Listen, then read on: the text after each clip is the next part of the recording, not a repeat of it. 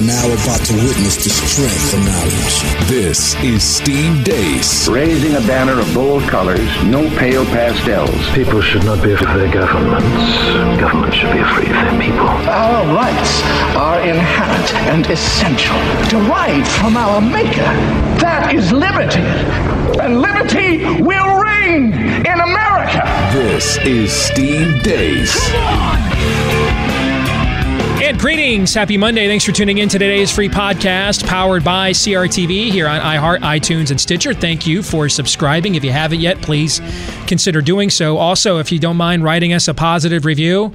Well, Steve, what if I think you guys suck? Well, we wouldn't want you to lie, so just don't say anything then. Just, mosey on along. Don't say anything. First of all, it hurt our feelings, and two, it kind of hurts the program. So positive reviews get us more exposure on those platforms.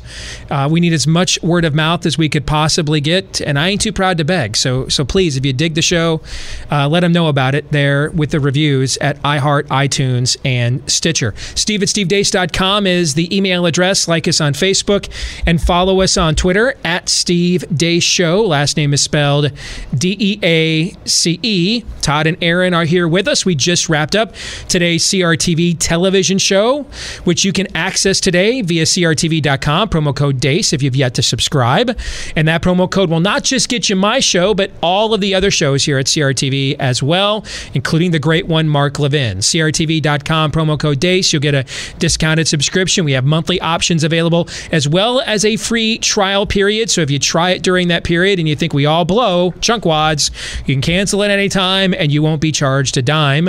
But as we just finished wrapping up today's TV show, Todd, give the audience a little taste of what's to come. Well, those posters that are in a lot of buildings, some have in a home, called successories. Well, there's a hilarious version of those called demotivators. And there's a classic one. It's a silhouette of a female jogger about 10 yards ahead of a male jogger. And the caption is, "It's over, man. Let her go." And do you know demotivators? I've not seen that. They're brilliant. Well, you don't go into it for very long, Steve, but that's the essence of your fake news or not involving Jimmy Kimmel. Jimmy Kimmel, in his own words, lets it be known exactly what he thinks of you. And it's time to take notice of that once and for all and stop being so desperate to get the attention of fools like him. Aaron. Yeah, that's where I was going to. I mean, for Fake News or Not today, with all of the clips that we played, we got the old self-awareness-o-meter out, and we turned it on, fired it up, and we used it on Jimmy Kimmel, and we used it on another fairly well-known figure in media. And at first we thought the batteries were broken in the old self-awareness-o-meter. And so we put in a new pair of batteries, and we used it again, and it's still registering nothing on self-awareness-o-meter. And that's basically where we're at right now. That was well said, Aaron. I expected your daily clickbait. You won't believe what made Deace twitch. Because I almost literally went on-set Tourette's at one of these clips today. And you'll have to see it when it gets posted at CRTV.com. Again, promo code DEACE. You'll get a reduced, discounted subscription to all the shows at CRTV on demand. You can also try a monthly option. Take advantage of the free trial. Try it, Mikey. You might like it. All right, a couple things I want to get to on the free podcast today, but we're going to start. The first one is, I don't even know what to say to this. Good thing you have your own show. Headline, Federal Survey asked children about sex and home life. And one of the people that has been on this story is our very own Shannon Joy from New York, where she's a talk show host out there. She is in our bullpen here at CRTV. She fills in periodically on the Deace Group Roundtable. She joins us now here on the Steve Deace Show podcast. Shannon, how are you? I'm good, Steve. Thanks for having me. So you have been on this story. You have been all over this federal survey and the questions they're asking our kids. Tell us about it. Well, it started about a year or two ago, actually, as I was talking to parents in a neighboring school district who kept yelling at me about this youth risk survey. It's actually called the Youth Risk Behavior Surveillance System, YRBSS, as detailed at the Centers for Disease Control website, where they explain what this is. And they kept coming to me and saying, this survey is outrageous. You have to do a show on this.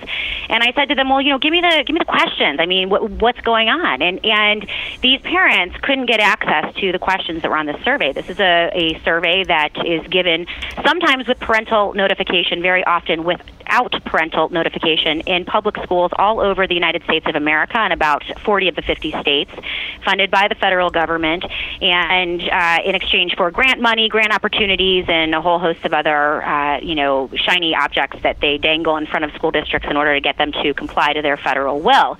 And so we've been trying to get access to this survey for quite some time. The parents were not allowed to see the survey. They had to go into the school district. The school sent home, we're going to give this survey to 6th through 12th graders, kids as young as 11, and you can't look at it. And so some of my diligent parents said, well, heck no, I'm not going to, heck no, you're not going to not let me see it. And so the school played a game with them for quite some time. Finally, they were able to come into the school and sit in a room and look at the survey, but they weren't allowed to write things down or take pictures or anything like that. They could only view it. And so, I held off on the story because we just didn't have it. We didn't have access to it. And it wasn't until the survey came to my school district and in a letter informing us that there was a mandatory parent meeting for 4th grader parents to 6th grade parents about this survey, and I was able to find the survey. And just to give your audience a little snippet of what is on this federal survey, how old were you when you had oral sex for the first time? How old were you when you had sex for the first time? How many different partners have you had sex with? Do you use cocaine, crack, or freebase? Have you ever made a plan to kill yourself? How often did a parent or adult at home swear at you, insult you, or put you down? How much sleep do you get? How many hours of TV do you watch? What are your eating habits? How many hours of video games do you play? On and on and on. 100 questions, 3 periods, about 3 hours worth of questions that American children are submitted to every 2 years at the hands of the public schools. What's their justification for this questionnaire? This is to promote healthy behaviors among American children. And so this is all funded by the federal government, currently being funded by Health and Human Services, NIH, and Centers for Disease Control. This is still happening under the Donald Trump administration and under the watch of Betsy DeVos, so it's continuing. And it is funded by millions, if not billions of dollars of taxpayer money. That money is then used, the results of this survey are used for a couple things. First, they use it for the communities to obtain data that is necessary for communities to obtain grants from the federal government. So for organizations like CPS to expand child protective services, to expand school lunch programs, to expand community intervention programs, health and behavior intervention programs. This data is used to obtain that grant money. So the school districts are saying, well, we have to get the data, because if we don't get the data, then we can't get the funding from the federal government. In some cases, it's quite terrifying, Steve. There is one aspect of this YRBSS. It's called this survey is young men who have sex with men. Now, it's not young men who have sex with young men. It is young men who have sex with men. So in the federal government funds a study. It's in mostly urban school districts where they interview young men who have indicated they are having sex with men. That's pedophilia. In results, that data is then gathered, and then the school district makes a justification to the feds or the state. Because we have these risky health behaviors, we need federal funding in order to bring in outside organizations, NGOs, non-governmental organizations. One name here in New York is Trillium Health, which is a health provider that is funded by the federal government specifically for gays, transsexuals, bisexuals. And then those outside organizations can then go into the schools and gain access to the children in order to mitigate those unhealthy behaviors. See, this is the key part of your equation, frankly, if you ask me, Shannon, because as parents, I think we'd actually like to know some of this information. The question really comes down to what end? What is the goal of obtaining this information? And that's why you really need to look at who's behind this, because is there typical modus operandi?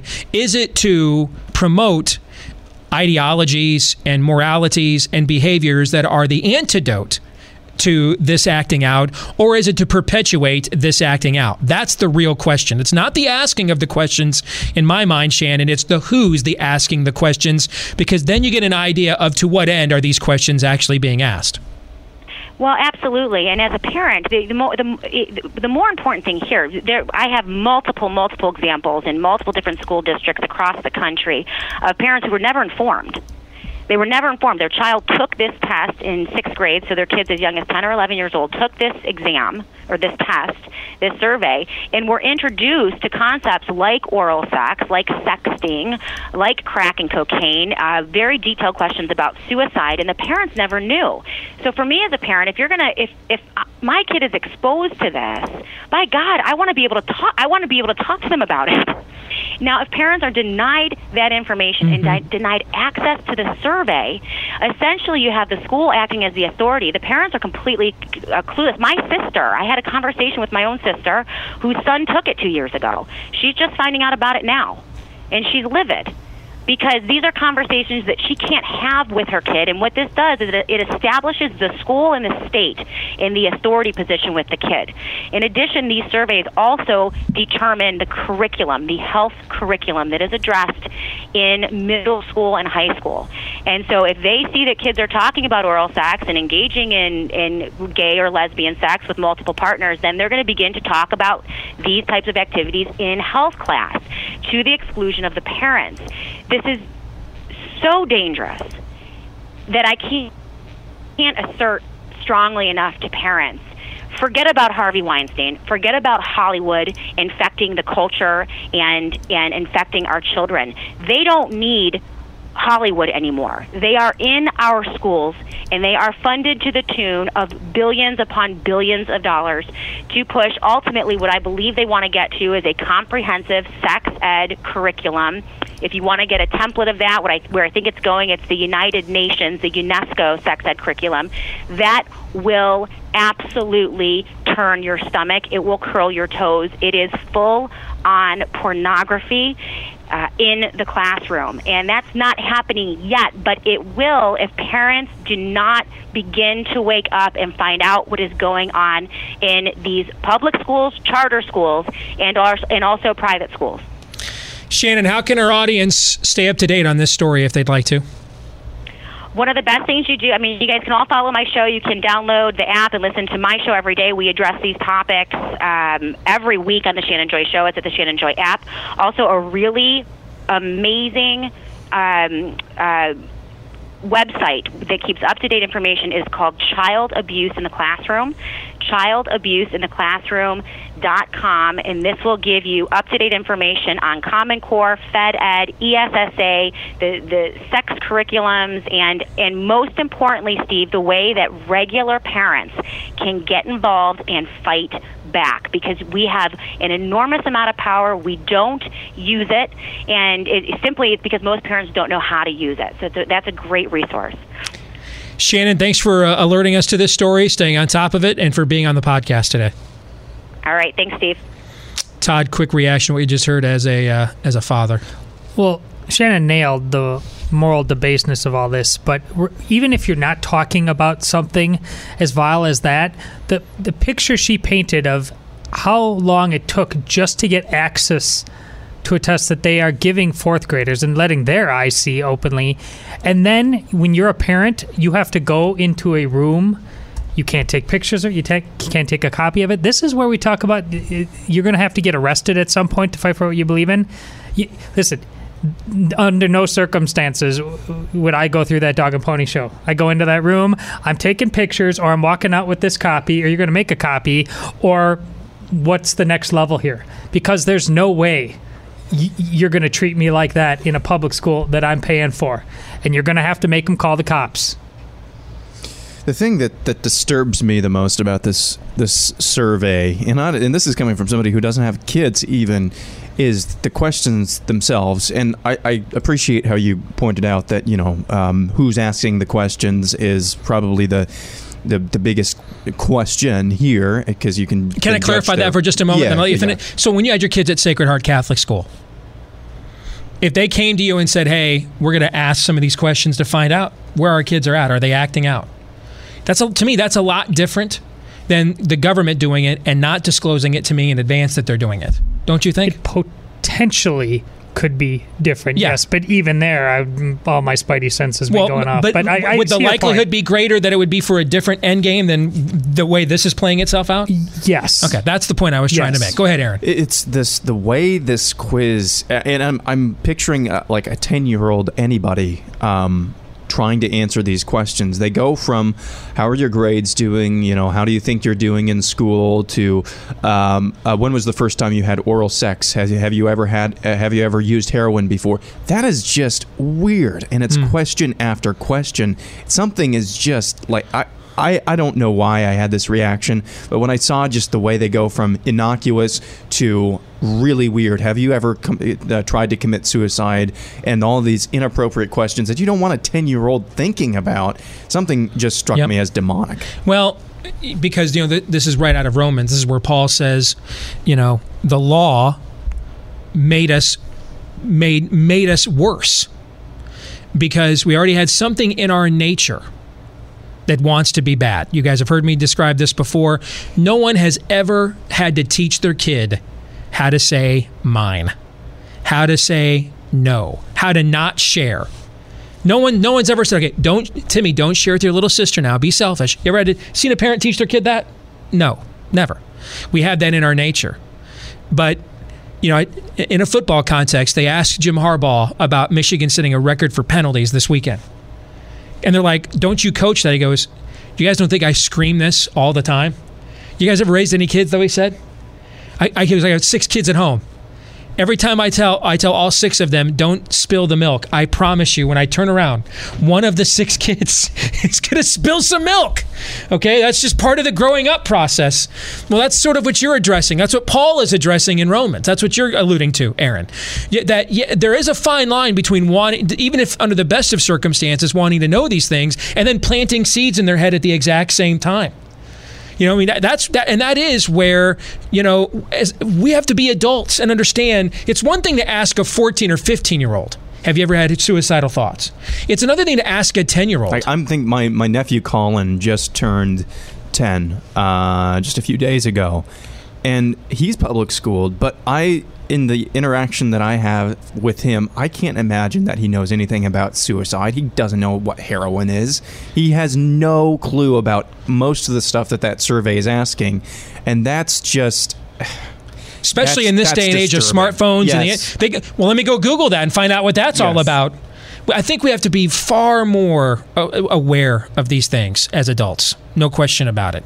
And that's even if we trust the motivations and the conclusions behind this, which I'm sure none of us do. But even if we trusted that this was on the up and up, because of the things Aaron's alluding to, because of human nature, because of what I just pointed out, Todd, about how much this stuff, you can just go, and we can't control our kids anymore with the world of social media and online media communities out there. We need to be very careful about what terminology we're provoking them with. Well, yeah, because to me this has everything to do with what you talked about on the television show about how progressives do not see the world as it truly is. And we need to know what we're dealing with. These question askers have a firm cultish worldview, and they have a firm notion of how our children play into that as sacrificial lambs to their God. If we don't recognize that, we'll go into this as some sort of bureaucratic misunderstanding, and we'll try to paper things over and all. No, it's way worse than that. Your children are targets. Yep. That.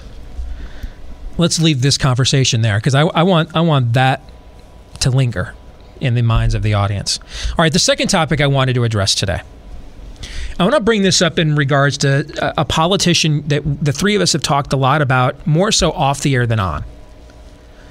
Just because most of the time when we're on the air, we're talking about worldview as it pertains to actual policy. And this particular politician is really not involved in a lot of policy debates. But he is involved in a lot of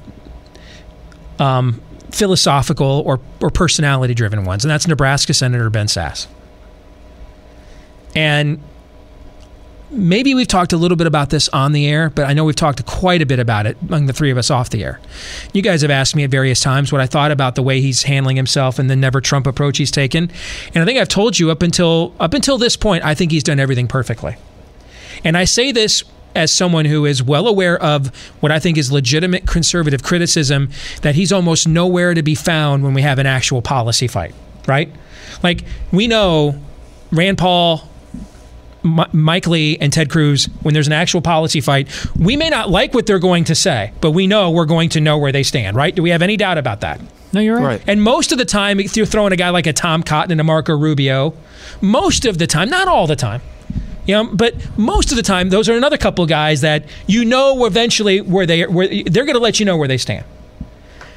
Do we often know where Ben Sasse is at on a lot of these things? No, we just know he's a really groovy tweeter. Yes. But when this has come up in our private conversations, I've told you guys, now if I were working in his office, I would tell him to keep doing that. Because they can't pass anything. They can't do anything. There is no point in exhausting any political capital for this political party until it shows it can accomplish something.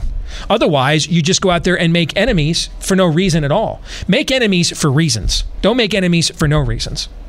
So up until this point, I think he's played this whole thing perfectly. You guys can tell me in a minute if you agree or disagree. I think last week he had his first misstep.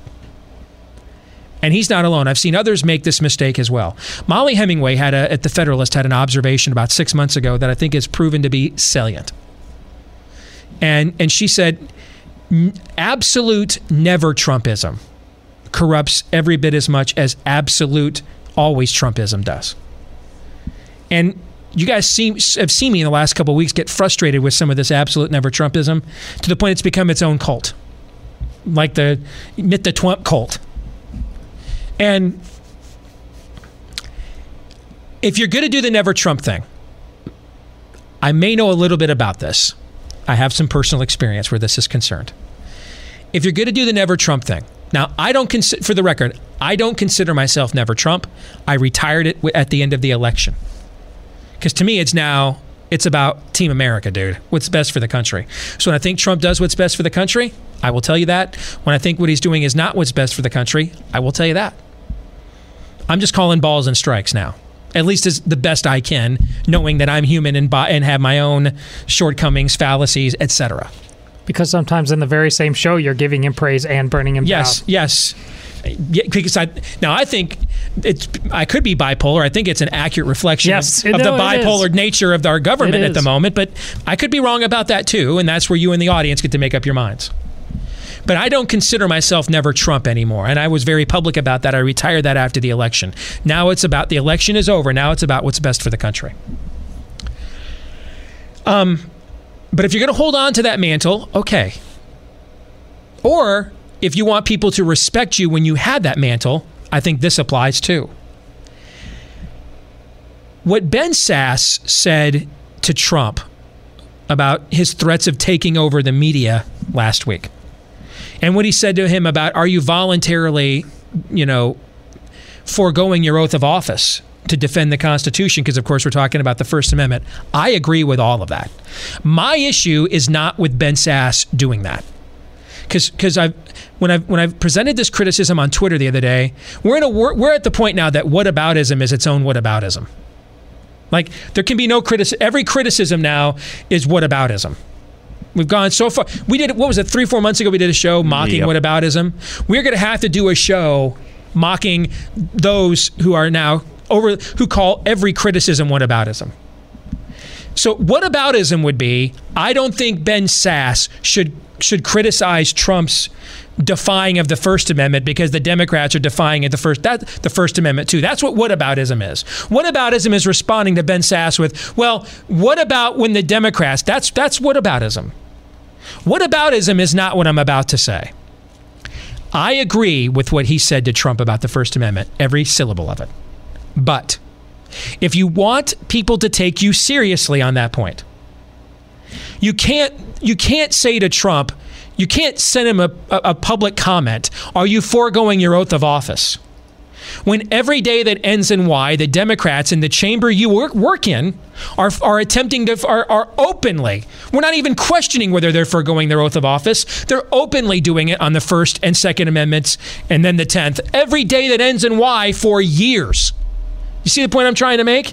Then I would assume Senator Sasse ought to send a note to Chuck Schumer, Nancy Pelosi et al.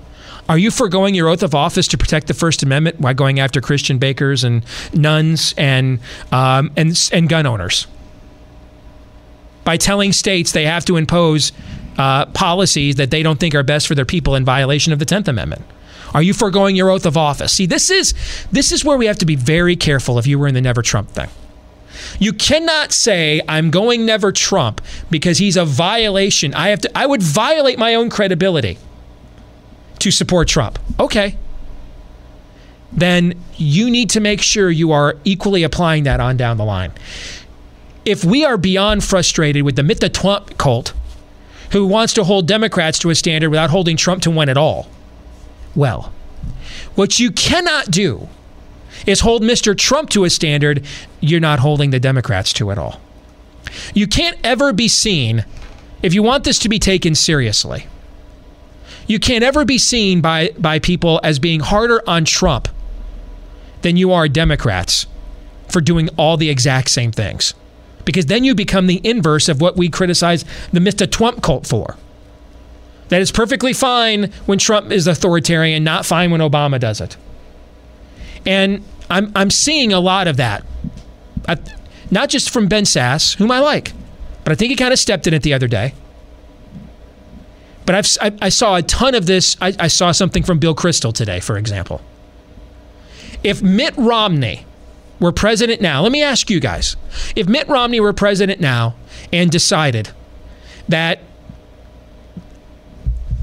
the federal courts have adjudicated that the subsidies upholding Obamacare were illegal because they came from the White House and not from Congress, which is the sole power, the sole appropriative body in our Constitution. And Mitt Romney just said, therefore, I can't do this anymore. It's against the law. Does anybody believe Bill Kristol would be on CNN over the weekend calling Mitt Romney heartless, telling him you should not do this unless you have an alternative in place to replace those subsidies, which we already have, guys. Do you know what it's called? Medicaid.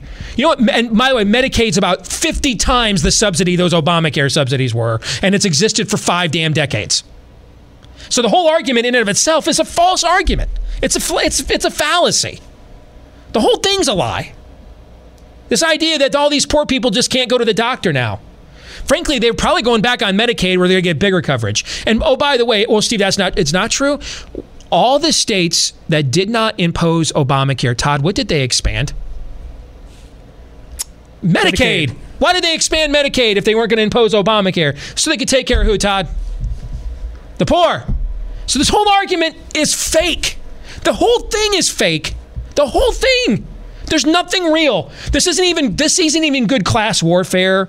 We're literally making the argument 2 + 2 is 5, and people are screaming and cutting themselves on television. It must be 5. It's 4, guys. It's been 4 for quite a while now. We've had Medicaid in time all this time. That's why all these Republican governors expanded Medicaid when they didn't want to impose Obamacare. The whole thing's fake. But if Mitt Romney had done what Donald Trump did in the last 72 hours, do you believe Bill Kristol, Todd, would be on CNN criticizing him for it? No. Aaron, what about you? No. That's a problem then. He'd be the next Reagan. No doubt about it. And Kristol would be on there saying everything I'm saying right now. The whole argument's fake. We already have Medicaid. Most of these Republican states have expanded Medicaid. It's a better program. It'll be cheaper for the taxpayer putting in them in Medicaid than doubling up on another subsidy for the poor, which will then raise prices for the middle class. That's why their healthcare premiums are going up. It'd be better to put them in their own risk pool and Medicaid and get them out of the private market so our rates would go back down. That's the argument he would be making, and it would be the right one. That you can't do. We can't do this. And I'd love to sit here every day and do shows where we just disembowel progressivism, but there's a big thing standing in the way between me and that argument. And it's a big, steaming pile of horse pucky. There is so much horse pucky. It is our politics are like those t-shirt shooters at Major League Baseball games in the 7th inning stretch. It's like every day when you turn on one of these cable news shows. I don't care if it's Fox and Friends, Emmett Pickett show. It's like every show now is where the truth goes to die, pretty much. And it is literally just people standing out there, and it's just the logo of the brand they are. Trumpism, Team GOP, progressivism, Democrat, whatever it is. Just launching shirts with their logos on it into the audience to feed the frenzy. And it's and that's BS, and that's BS. That's BS. That's BS over there. I just spend most of my time now just calling horse pucky on people. Because I can't advocate for the truth when everything's a lie. And the never Trumpism thing is, if we're not there yet, we are rapidly approaching this place now. Where just as Trumpists, the Trump cult, is openly advocating stuff. Can you imagine what Leon Wolf said at The Blaze, I agree with the other day? Does anybody know what all of conservative media would have done for the last 4 days of shows? On every show, every network, every blog, if Obama had threatened Fox News' license. Does anybody know? Painted the walls. No doubt. I mean, there is no freaking doubt, man. Wailing, gnashing of teeth. We'd be selling Doom Prepper and MRE rations, and gun sales would soar once more. But the answer to that is to not become what I've seen the last few days either. Because you lose your argument. That's when it looks like you're literally... There's only two options. Because you guys tell me if there's another option. To me, there's only two options. One, you have Trump derangement syndrome. Two, you're just rooting against America now. Neither one of those are a good look. Is there a third option that you can think of? No. Aaron? No. Well, he hate me then. Those are bad options. And you lose all your credibility. And then everything you went through last year during that election trying to hold this standard, you just wasted your time. You did it for nothing. You just threw it all away. You're a fool. You should have sold out first. If you were going to do this after he got elected, if you're going to behave like this, then you should have just sold out first. That was at least a better deal. The dumbest ass thing to do is to hold out for an entire divisive, close, nail-biting election when it could be argued every day that you were getting in the way of winning. Even if you only cost us 1% of the vote, that could have been the difference. The dumbest thing to do is to hold firm on your standards, Todd, throughout that entire excruciating contest, and then turn around and when he does stuff that in any other capacity you would agree with, if it was done by any other human being, any other Republican nominee of our lifetimes, if he had done this stuff, you would agree with it. And now suddenly you're trashing it. Then what was the point of that exercise last year? It was pointless. And you open yourself up to, well, you just did it because you thought it would help your career. Thoughts? Well, this is what happens when you go from living in the bubble to living in the Wild West. And people are very, very unmoored from what they have considered reality for a long time. I think the picture you paint is fascinating if you take our conversations into last week. I mean, you absolutely have been critical of Donald Trump. We had a good talk on Friday when all of us didn't necessarily agree in all its parts about Donald Trump's assessment of the media and how you go about using the bully pulpit, how much is words, how much is bluster, how much is actual big government come alive. And then somebody like Sass points that out, but basically agreed it's good to go on offense. Like in your book, it's a must to go on offense, but he went on offense really badly. It seems like you're making the exact same criticism of Sass. Important to go on offense on this issue, but again, going offense really badly. People don't know how to go on offense in this dynamic in this environment. And you, as much as anybody, have talked about how tricky it is on this show. Feel like you're trying to thread the needle, not in terms of what you believe, but in terms of how to communicate what we believe. Yes. What I'm saying is, if a guy like Ben Sasse is very self-aware, willing to buck the system, he's a contrarian. Good. He clearly thought through what the price to be paid would be for being an elected Republican official refusing to support the nominee. And he was willing to do it. And he gave pretty much the same arguments consistently the entire time as he was being challenged and questioned. Good for him.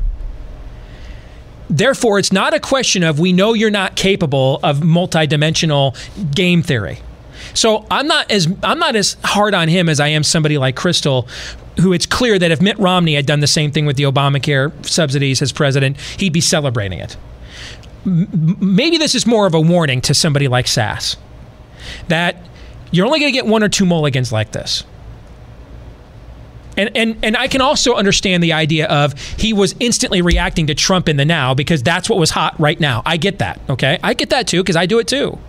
That's why, take it from a kindred spirit here, Ben. You're going to get one or two mulligans like this if you are caught consistently demanding of a standard of Trump. You do not demand of the Democrats. Everything that you've done or built, for whatever the motivations are, it's just who you are. It's political posturing. Because we're guys, let's face it, it's probably both, because we tend to think on that level, right? So, okay, it will blow up in your face. You cannot be the antithesis. The antithesis of Mitt the Twomp is not, I let Democrats get away with raping and pillaging the countryside while I find the needle in the haystack with Trump I don't like. No, the issue you have with Trump is he's symbolic of what you are opposed to. Well, then be opposed to it, not just because it's Mr. Trump. That's what I'm saying. So I'm going to practice what you're preaching then. A few weeks ago, remember when Donald supposedly, or Mr. Trump, President Trump, cut the deal with Pelosi and Schumer? Mm-hmm. I was pretty open about the fact that I'm rooting for him to fail now. But you know what? He's done some pretty good things the last couple of weeks, so I'm not quite sure if I'm ready to go all the way through with that, because he's proven me wrong at least in a couple of situations. But it's not that we're slippery and sliding depending on how we feel on a given day. That's if he decides to go one way and it's not conservative and it's not good for the country, that means we're going to call him out. And if he decides to do something that's good, that means that we should praise him. And so, you know what? Right now, I'm not quite so sure I'm rooting for him to fail, because on the track he's on right now, he's actually doing some good things. Yes. But as far as with Ben Sasse, as far as he goes, Ben, if you're listening, I've tried to get you on the show many times. So can we figure that out at some point? The other thing is, this is a tweet. Tweets are a dime a dozen, and I get the thing about responding in the moment. I think sometimes too much is made out of tweets, and if this is an indication of what you're pointing out, Steve, that this is a pendulum swinging way too far in one direction of never Trumpism, then that's a problem. But on the same token, I'm just inclined to say this is a tweet for now. A brief devil's advocate. Let's say he does have the track record of going every bit as hard in all the right ways against progressives. Now, have you heard anything about his actual book, Steve? Where he lays, philosophically, he has a track record of being pretty solid, but I think we're talking more within the political arena, use of opportunity and rhetoric. If he wants to run for president, what I'm saying right now matters. If he doesn't, then it really doesn't. Okay? But if he wants to run for president, what I'm saying right now matters a lot. Because you do not want to stand up there on a stage in a Republican primary and it becomes your Marco Rubio gang of eight. You don't want to have to answer repeatedly. Yes. How come? Because if I'm Ted Cruz, let's game plan this out. If I'm Ted Cruz, I've warned you guys from the beginning. If I were running Ted Cruz's political operation, who have I always said to watch out for? Sasse. Because conservatives love the new hotness. The new hotness for conservatives, like the backup quarterback of your football team. The guy hasn't disappointed me yet, so he's got to be better. We love the new hotness. Well, if I'm Ted Cruz, the one way I'm going to deflect Ben Sass's new hotness coming after my base is I'm going to stand up there and say two things. One, when I was doing the tough work of trying to get Obamacare repealed and tax cuts done, what were you doing? That's number one. The second thing I'm going to say is, Ben, I really agreed with you on the president's comments about the First Amendment, but I'm just wondering, how come you don't have the same comments for Chuck and Nancy when they go after the Second Amendment, when they went after the First Amendment with Christian bakers and florists? Now, Ted Cruz will do that. I know the man very well. Where he's not comfortable is the personality back and forth with Trump. That's not who he is. The ideological stuff, he will throw throat punches on that. It's on the lion, Ted. He's not comfortable at that level of combat. But in this arena, where it's about policy, he will drop bombs. And if you're Ben Sasse, you don't want to be up there having to answer those questions. So in other words, Ted Cruz is not going to fling your mother was a hamster and your father smelled of elderberries, but he will debate Great reference. African swallows versus European swallows. Yes. At a philosophical level. Well said. That's a great reference, by the way. I hadn't heard that in years.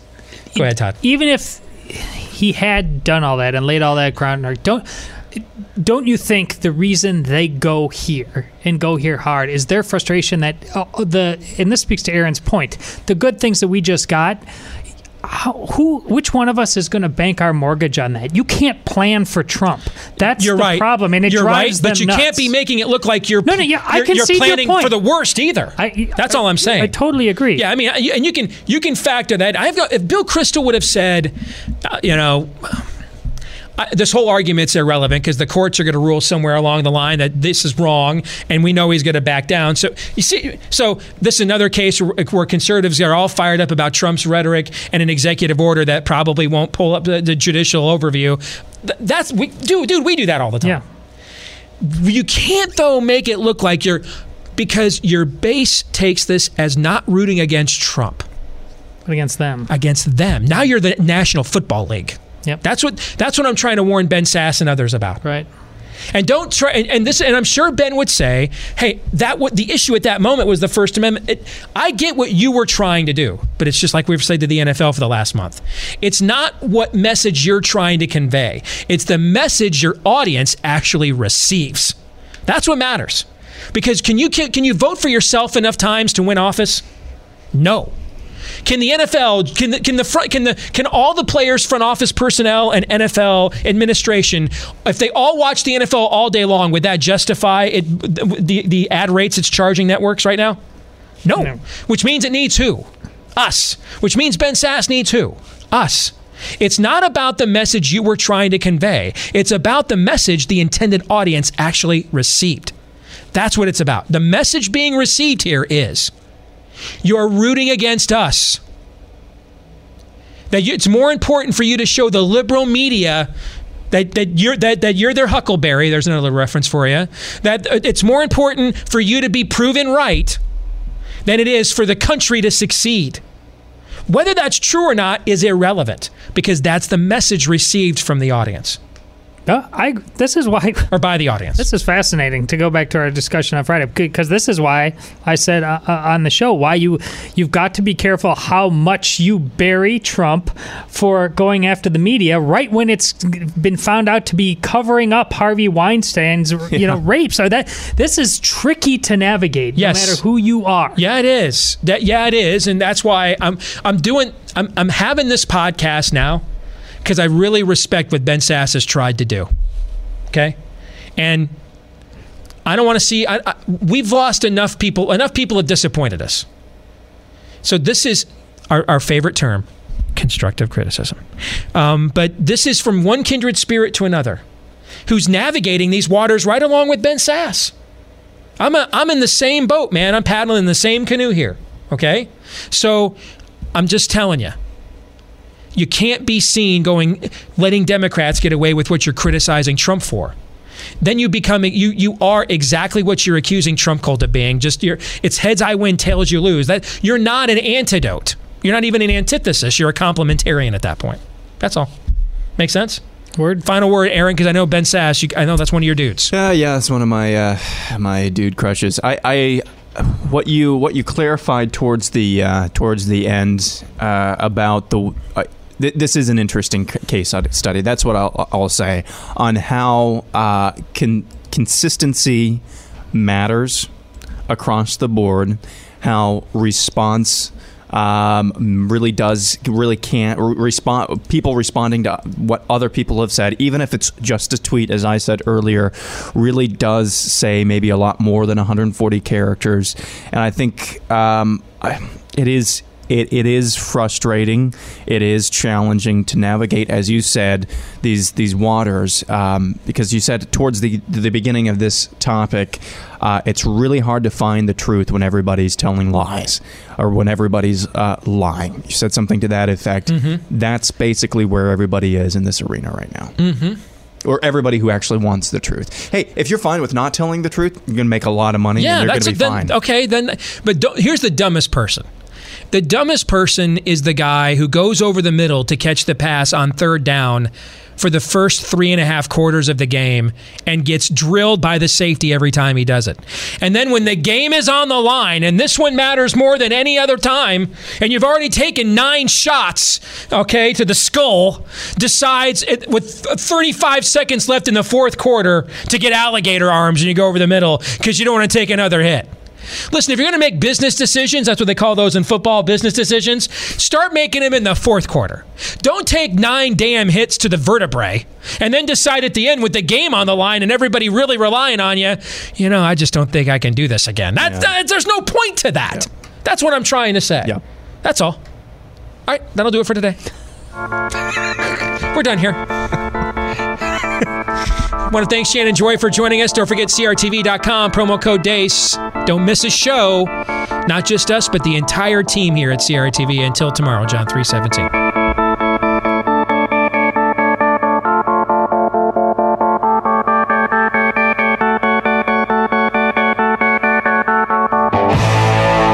This is Steve Dace. I like you.